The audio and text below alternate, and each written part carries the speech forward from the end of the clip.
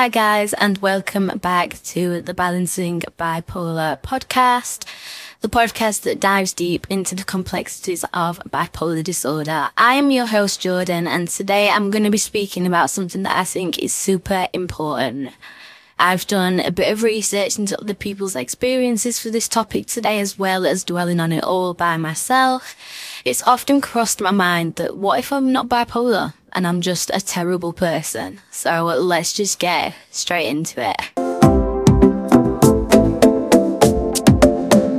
What if I'm not bipolar and I'm just a bad person? So I feel this often, especially lately since the mania feels so long ago and the depression is often overwhelming to the point of complete dissociation. Whilst I don't remember all of my experience of mania, only through pictures the memories kind of come back, I am left with the state of my life now. So after ruining my own relationship, ruining friendships, job opportunities and plenty more, I have pondered over and over at the possibility that maybe I don't have bipolar and I am just a bad person. So I asked myself, does mania make you a bad person? Mania ruined my life is a common Google search, bringing up hundreds of stories and experiences shared by those with bipolar disorder. The popular forum Reddit boasts many of these stories, with users sharing how they quit their jobs, cheated on their partners, got into severe debt, ruined decade-long friendships, and even ended up homeless. The consequences of untreated or mistreated bipolar disorder can be life-ruining, with those suffering left to pick up the pieces and rebuild their lives while holding an immense sense of shame and guilt following the episode. And these people are often left wondering, am I a bad person? There is a notion and belief that mania is fun and you feel happy. But in my experience, I find this to be untrue. There could be little to no self-awareness during a manic episode, with increased self-confidence.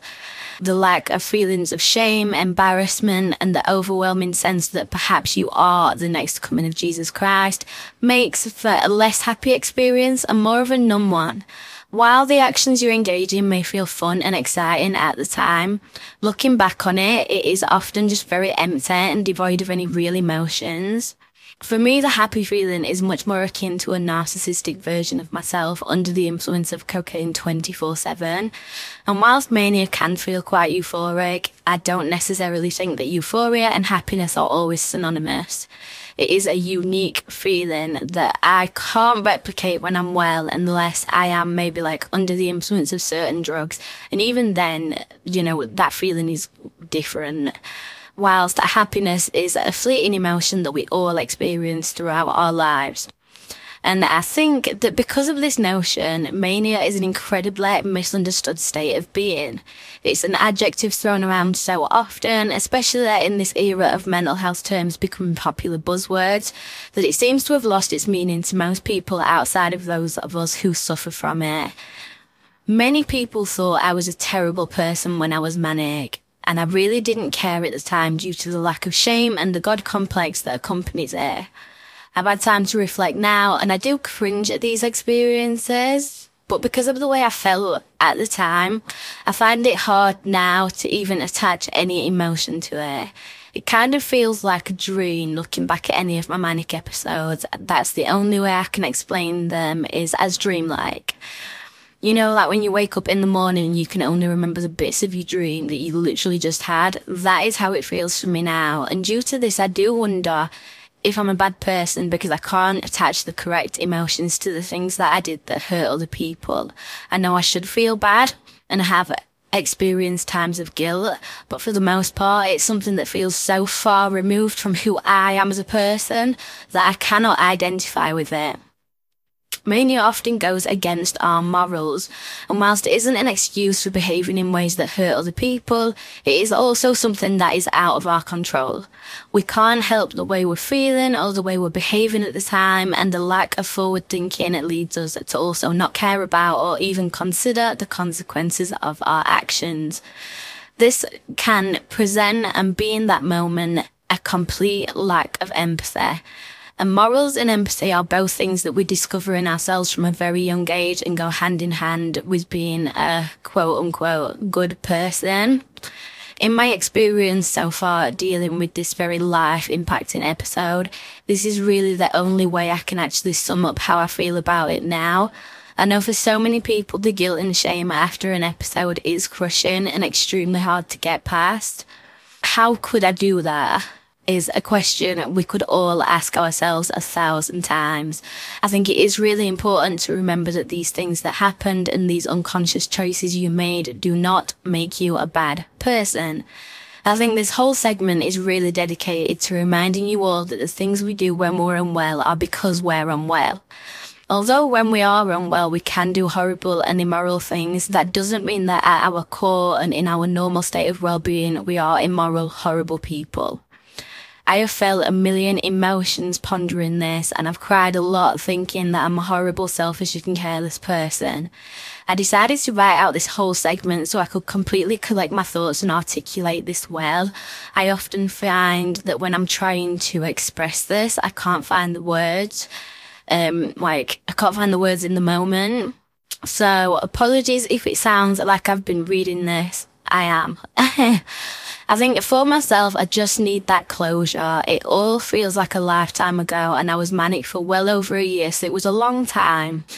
And I will unfortunately never be the person I was before this, but I am going to continue to work hard to live well and be happy whilst facing the consequences of my actions. My life will never be the same again, and that's sad, but life has to move forward and I can't continue to dwell on what has already played out. Because whilst everyone affected has moved on, I've been stuck in the thick of it for a while. You know, all these things that happened were a good couple of years ago now, and because I was manic for over a year, it meant that this has only just kind of caught up with me recently. So yeah, I have been thinking about it, and you know, the things that I've researched and the things that I've looked up online and the experiences from other people that I've read online has just reminded me that we are not bad people. So just as a last note in this segment, that even if your experience of mania is completely different to mine, you are not a bad person for being unwell. So with all that being said, let's move on to the next segment. So moving on from that last segment, I want to talk about what actually happened and some of the things that made this the worst episode of my life. So as I touched on and talked about in my last podcast when I was talking about my whole leading up to getting diagnosed story, I did mention that one of the delusions that I deal with when I'm manic is thinking that I'm in a TV show. And the only way that I can make it make sense is to assume that all the choices that I made were not real to me at that time and just kind of part of the storyline. If you think of that Black Mirror episode, Joan is Awful, that was my life for over a year, because I genuinely believed that people were watching and enjoying this. One of the main themes alongside my being in a TV show situation is my compulsion and seeking out sex and relations outside of the relationship that I was in. And I have no idea why, because this is not something that I would ever do. I really loved my partner and I would never want to hurt him, but I did. So all these unconscious actions, I was taking a lot of pictures of myself, a lot, because I thought I was the most attractive, amazing person to exist in the whole world. I was taking a lot of pictures of myself every day, and I'm not gonna lie, I did look pretty good, but I was taking a lot of inappropriate pictures, and I was quite happy to distribute these pictures to anybody and everybody. So, and this was how it kind of started, you know. It started off as just sending pictures of myself to very, very quickly becoming fulfilling these sexual compulsions and sexual acts that I would not normally partake in. I've heard of people in manic episodes having gay relations when they are straight, when they're not manic. There's so many weird things that that we do when we're in this state. And yeah, for me, this is definitely one of them, and it was definitely one of the most life-ruining. You know, a 12-year relationship gone. That has really took me a lot of getting my head round, because when I was manic, I also started like a full-on relationship with someone else, and it was someone that, I'm not gonna lie, I didn't even know them, and I didn't really care to be honest. So yeah, I was glad to see the back of him. Next is my financial choices. Good God. So before this manic episode, I was extremely financially responsible, and I was in charge of paying all the household bills and getting everything sorted, making sure that everything was paid. And yeah, I decided it'd be a good idea to take out a loan. And it definitely was not a good idea. While I could afford the repayments at the time when I took out the loan, that did not last long, because I lost a job. So yeah, and this is how it all kind of like connects and just gets worse and worse and worse, because I couldn't then afford the loan repayments anymore. And I'd spent this loan within like a couple of weeks, like it was gone, and I've got nothing to show for it. So yeah, there was no money left. I only had the money from my job, and I was working 2 jobs at the time, it looked like. But yeah, so I ended up pretty much getting bullied out of my job because people were seeing this insane behaviour. I was acting I can't even imagine what these people thought about my behaviour at that time, because none of it really made sense. And when it came to the sexual side of things, I was prepositioning people that I worked with. Like, it was all it's very awkward to look back on now, but yeah, it was all very weird, and everyone probably thought I was very weird. And I know there was a lot of gossip about me at the time, but I just didn't care about it because I was on TV. Like, who cares? Like, it's not real. So obviously, because of that, it meant that I really, really couldn't afford the repayments anymore.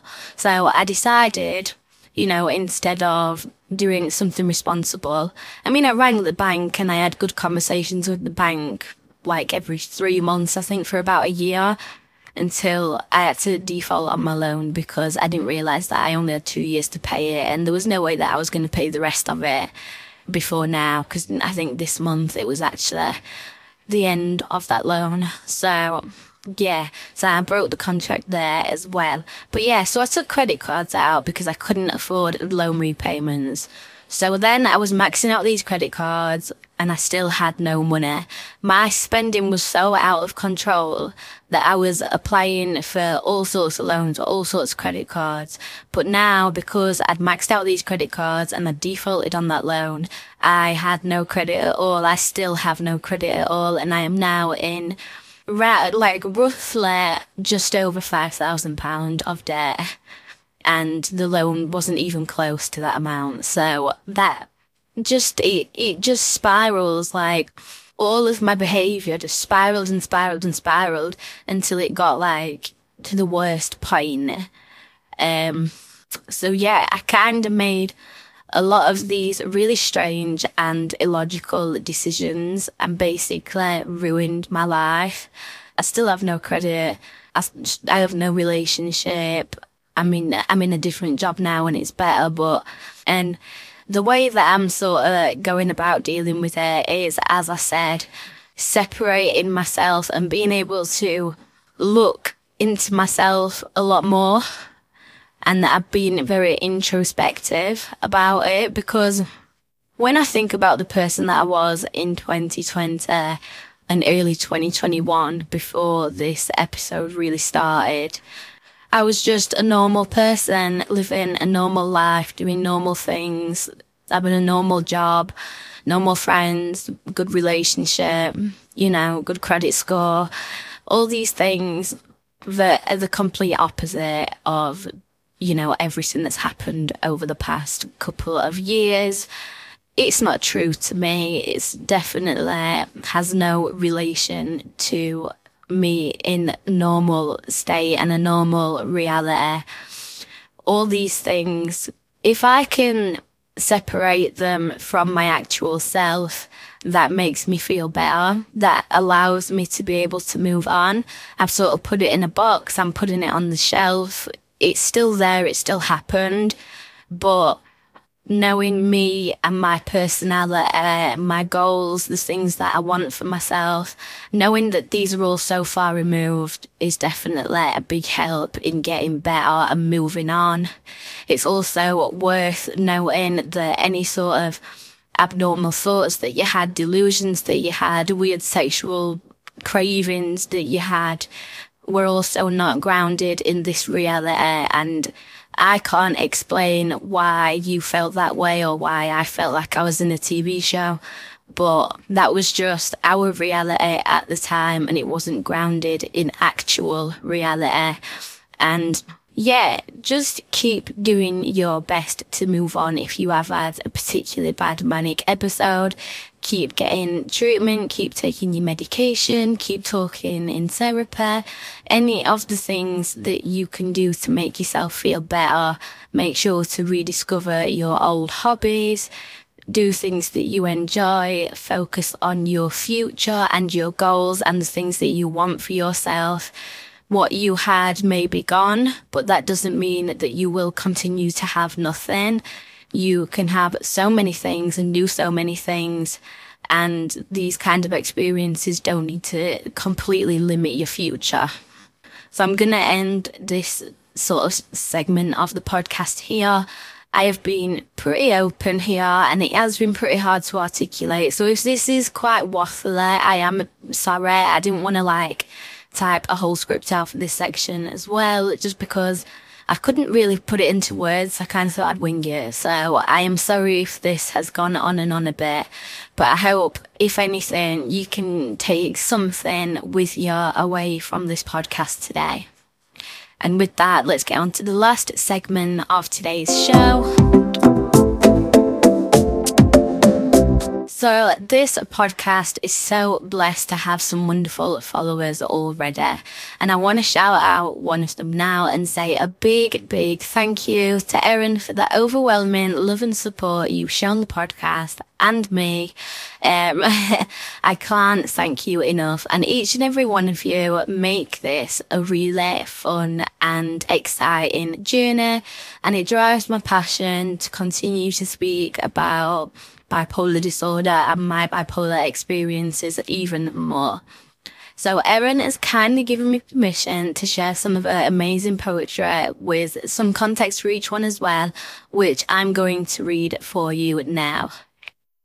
Bipolar has me like a spinning door, a constant flip of spirit for one to implore.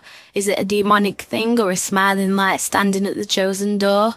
Will your mood knock my happy to pieces on the floor, or will one single question move my heart to explore for more? An amazing piece of work that definitely encompasses the feelings people with bipolar often feel about dating. So our next piece of writing changes the mood a bit, describing how thoughts of psychosis can be really out there when trying to work on yourself. Erin says, I'm kind of questioning my ability to care for myself in a lot of ways. Lithium is actually helping me get better, and I've switched from bipolar 2 to bipolar 1, and I am new to mania. Is it me that does the hiding, or my memories that won't go? One thought of falls Poseidon has me, I'm drowning in his flow. Or is the lithium horizon the rabbit hole I need to calm a growing anger with a stranglehold upon me? Absolutely amazing. I really, really like the falls Poseidon and the drowning in his flow. It's super, super cool. I really, really love it. She's so talented. And lastly, a poem about God writing her actions into a story in her imagination. And she says, even when I'm doing all sorts of manic things, I'm wondering if I'm always going to do this or if I will get any better. Which I must say is very on topic with today's podcast. He feeds me grapes of grandiose ego dispatch remediation. Green greed rises up in every way possible. I lose all my money, growth, renewal and hope as I'm aching to return back home. And that last one was honestly my personal favourite. Although they are all beautiful pieces of writing, this last one was definitely the most relatable to me. So a huge, big thank you to Erin for sharing her beautiful work with us. Go and give her a follow on Twitter at efarrow1973. And if any of you guys would like to submit anything at all, questions, experiences, creative works, the email address is balancingbp@gmail.com, or drop me a DM over on Twitter at balancingbp. I would love to hear from you guys. So that is it for today's podcast. It has been quite heavy and it has took me all week to be able to articulate my thoughts and share how I feel about it with you guys. So like I said, I hope you can take something away from this podcast, and I hope it's at least been interesting to listen to. And I would love, as always, to hear your stories, experiences, questions, poems, anything you want to contribute to the podcast. The email is balancingbp@gmail.com, or drop me a message on Twitter at balancingbp. That is all for today's podcast. I will catch you guys next time. Bye bye.